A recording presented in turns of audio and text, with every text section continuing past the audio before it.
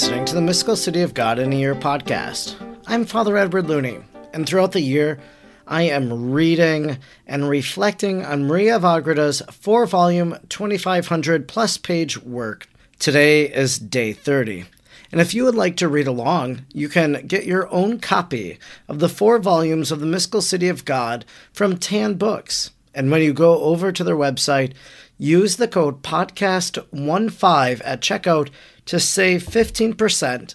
And if you would like to discuss the Mystical City of God, join the Facebook group, Mystical City of God in a Year podcast. And there you'll see comments that others leave and topics they wish to discuss after they're done listening.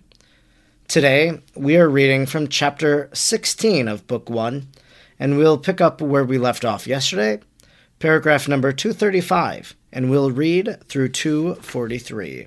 There, in truth, the spouse of the king did sleep, while her heart was awake. Canticle 5:2.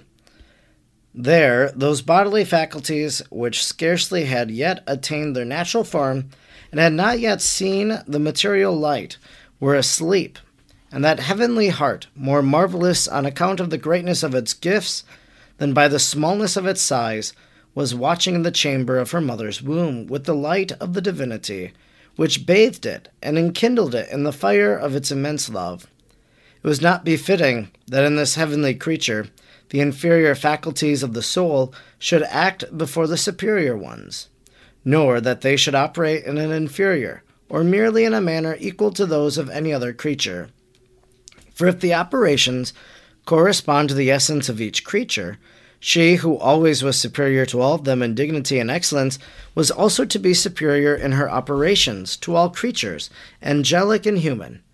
Not only was she to be nothing short of the angelic spirits insofar as they immediately made use of their faculties at the instant of their creation, but this prerogative was due to her in superior excellence, as she was created as their queen and lady.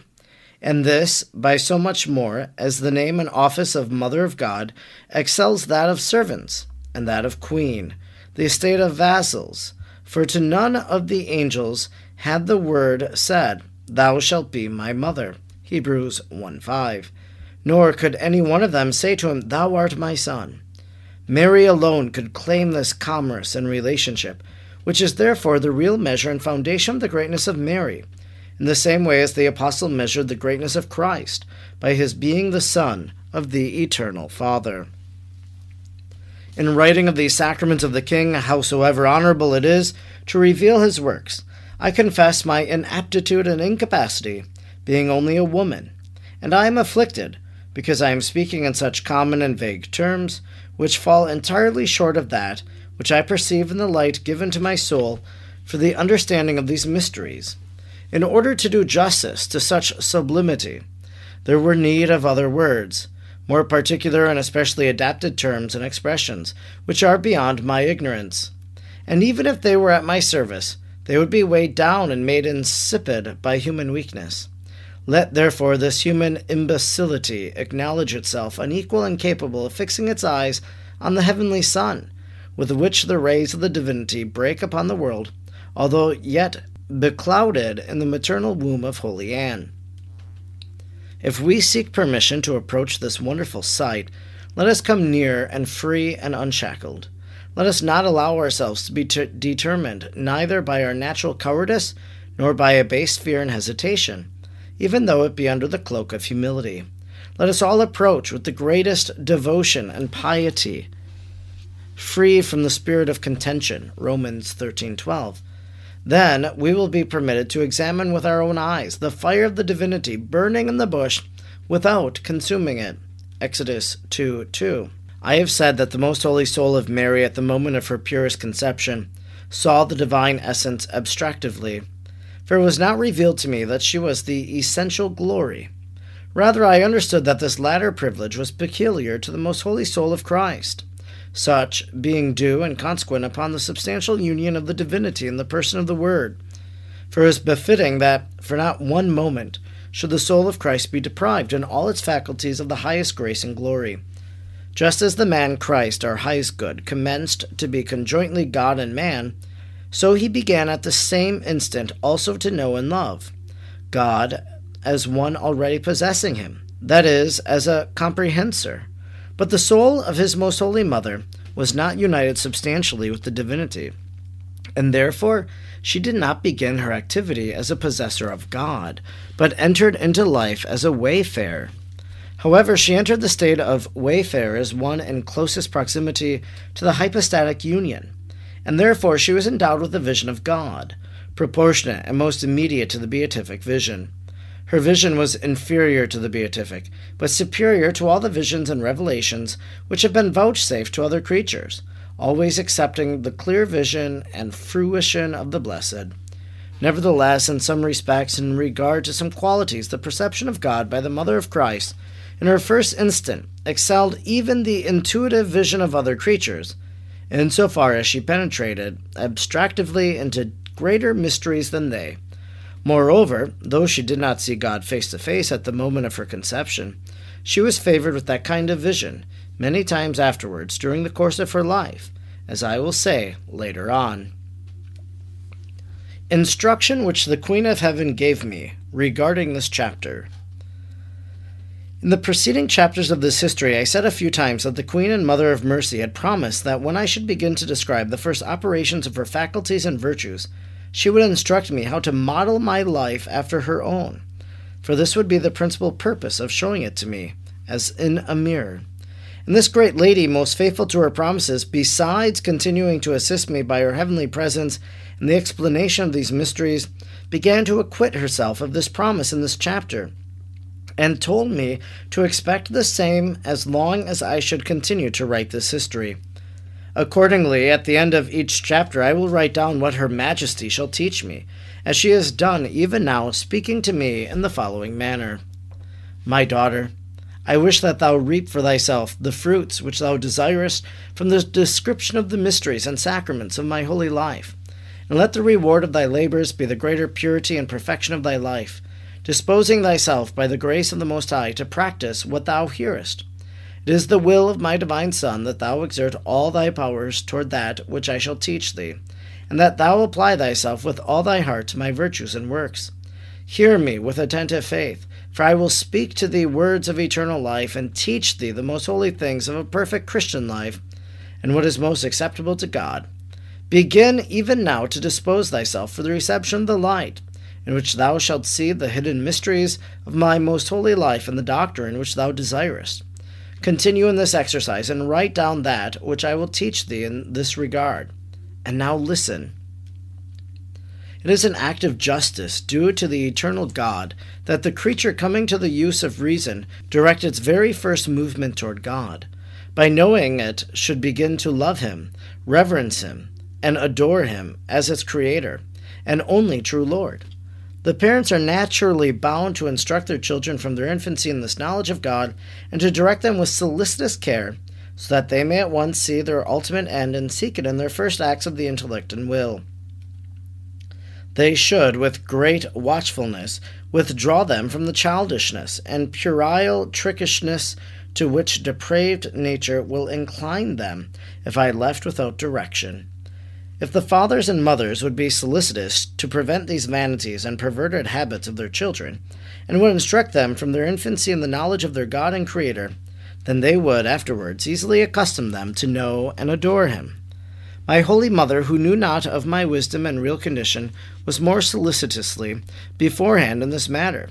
For when she bore me in her womb, she adored in my name the Creator, and offered worship and thanks for his having created me, beseeching him to defend me and bring me forth to the light of day from the condition in which I was then.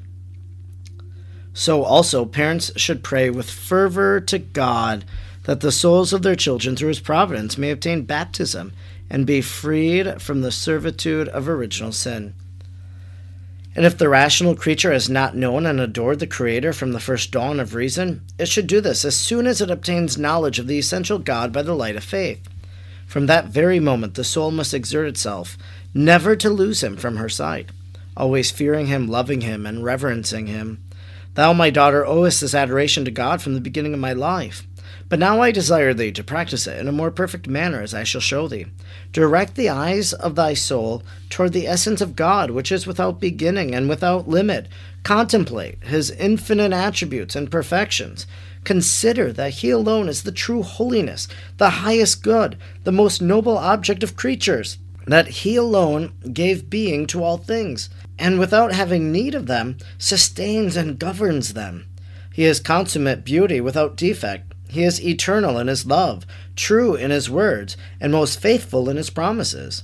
He it was who gave his own life and subjected himself to sufferings for the good of his creatures, without waiting for any merit on their part. Over this wide field of goodness and of benefits extend thy vision and occupy thy faculties, without forgetting or wandering away therefrom. For having obtained such a great knowledge of the highest good, thine would be a loathsome meanness and disloyalty to forget him, and horrible would be thy ingratitude, if, after having received an enlightenment so much above the common and ordinary, and divinely infused by faith, thou wouldst allow thy understanding and will to swerve from the course of divine love. If at any time in thy weakness it should nevertheless happen, then quickly seek it again, with all dispatch and diligence, and return more humbly to the Most High to give him honor, glory, and eternal praise. Remember that thou must consider it thy special duty to do this incessantly, for thyself and for all other creatures, and in this I desire thee to exert all thy diligence. In order to excite thyself to greater efforts, confer in thy heart what thou knowest of my own conduct. Know at the first sight of thy highest good my heart was wounded with love, giving myself entirely to him, in order never to separate myself thereafter. My whole life was consumed in this, and I ceased not to press forward in order to arrive at the center of my desires and affections.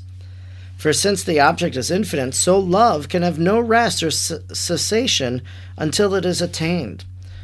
With the knowledge of God and the love of him should also go the knowledge of thyself, remembering and considering thy insignificance and vileness. Advert that when these truths are well understood, repeated, and meditated upon, they will cause divine effects in the soul.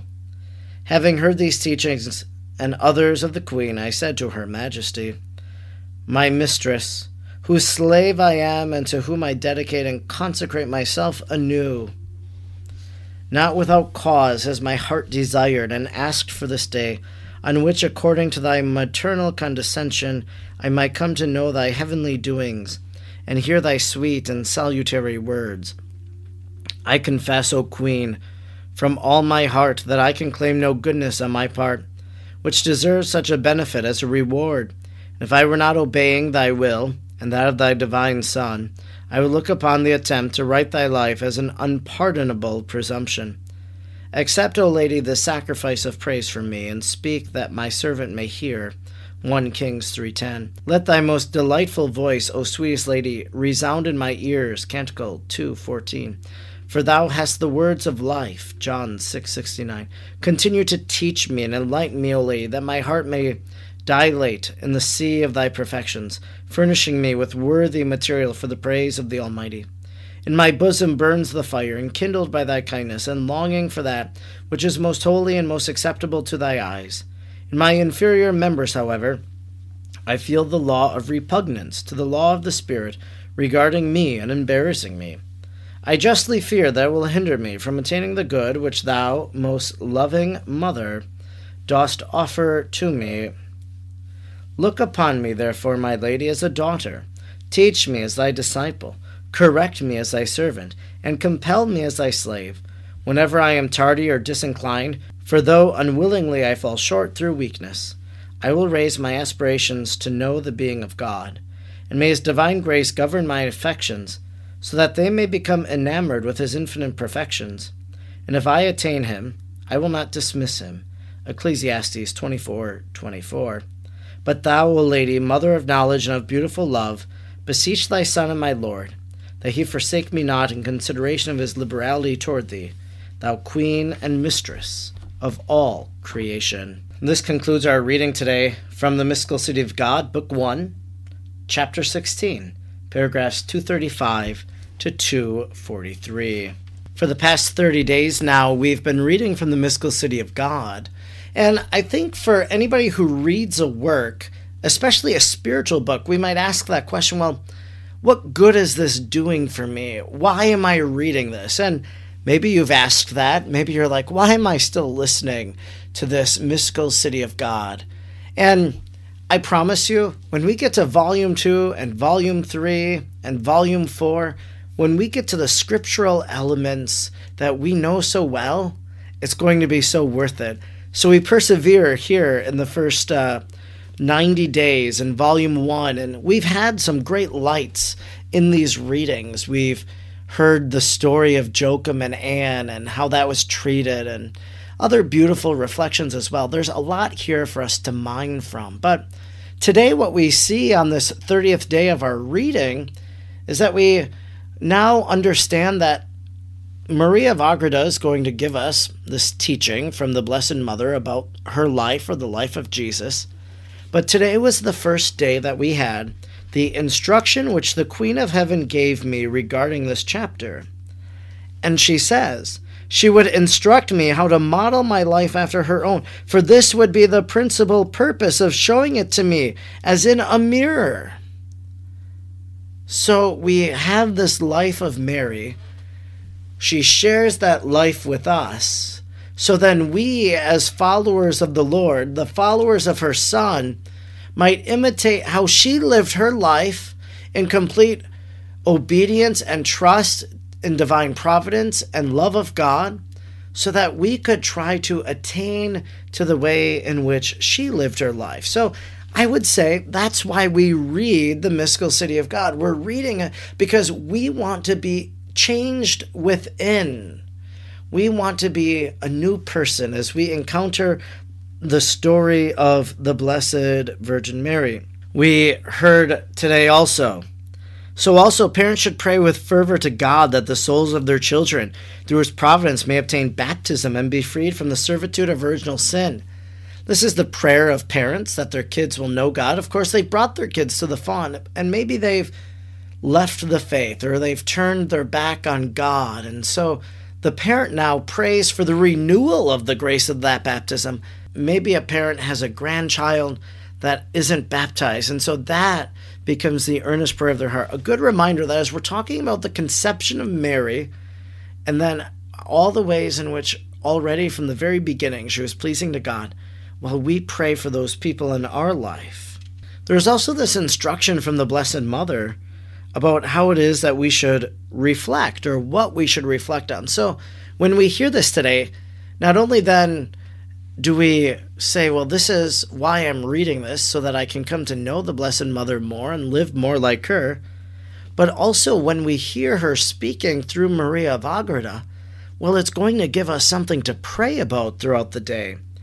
Direct the eyes of thy soul toward the essence of God, which is without beginning and without limit. Contemplate his infinite attributes and perfections. Consider that he alone is the true holiness. So this is an invitation from Mary to reflect on the grandeur of God. Who is God? And for us to kind of begin to think about that great mystery of God. And as we come to know God, well, then we'll understand him. And as we understand him more, well, then we're going to love him more. We're going to want to adore him and worship him all the days of our life. And then finally, in the last paragraph of the day, my mistress, this is Maria of Agreda speaking, I said to Her Majesty, my mistress, whose slave I am and to whom I dedicate and consecrate myself anew.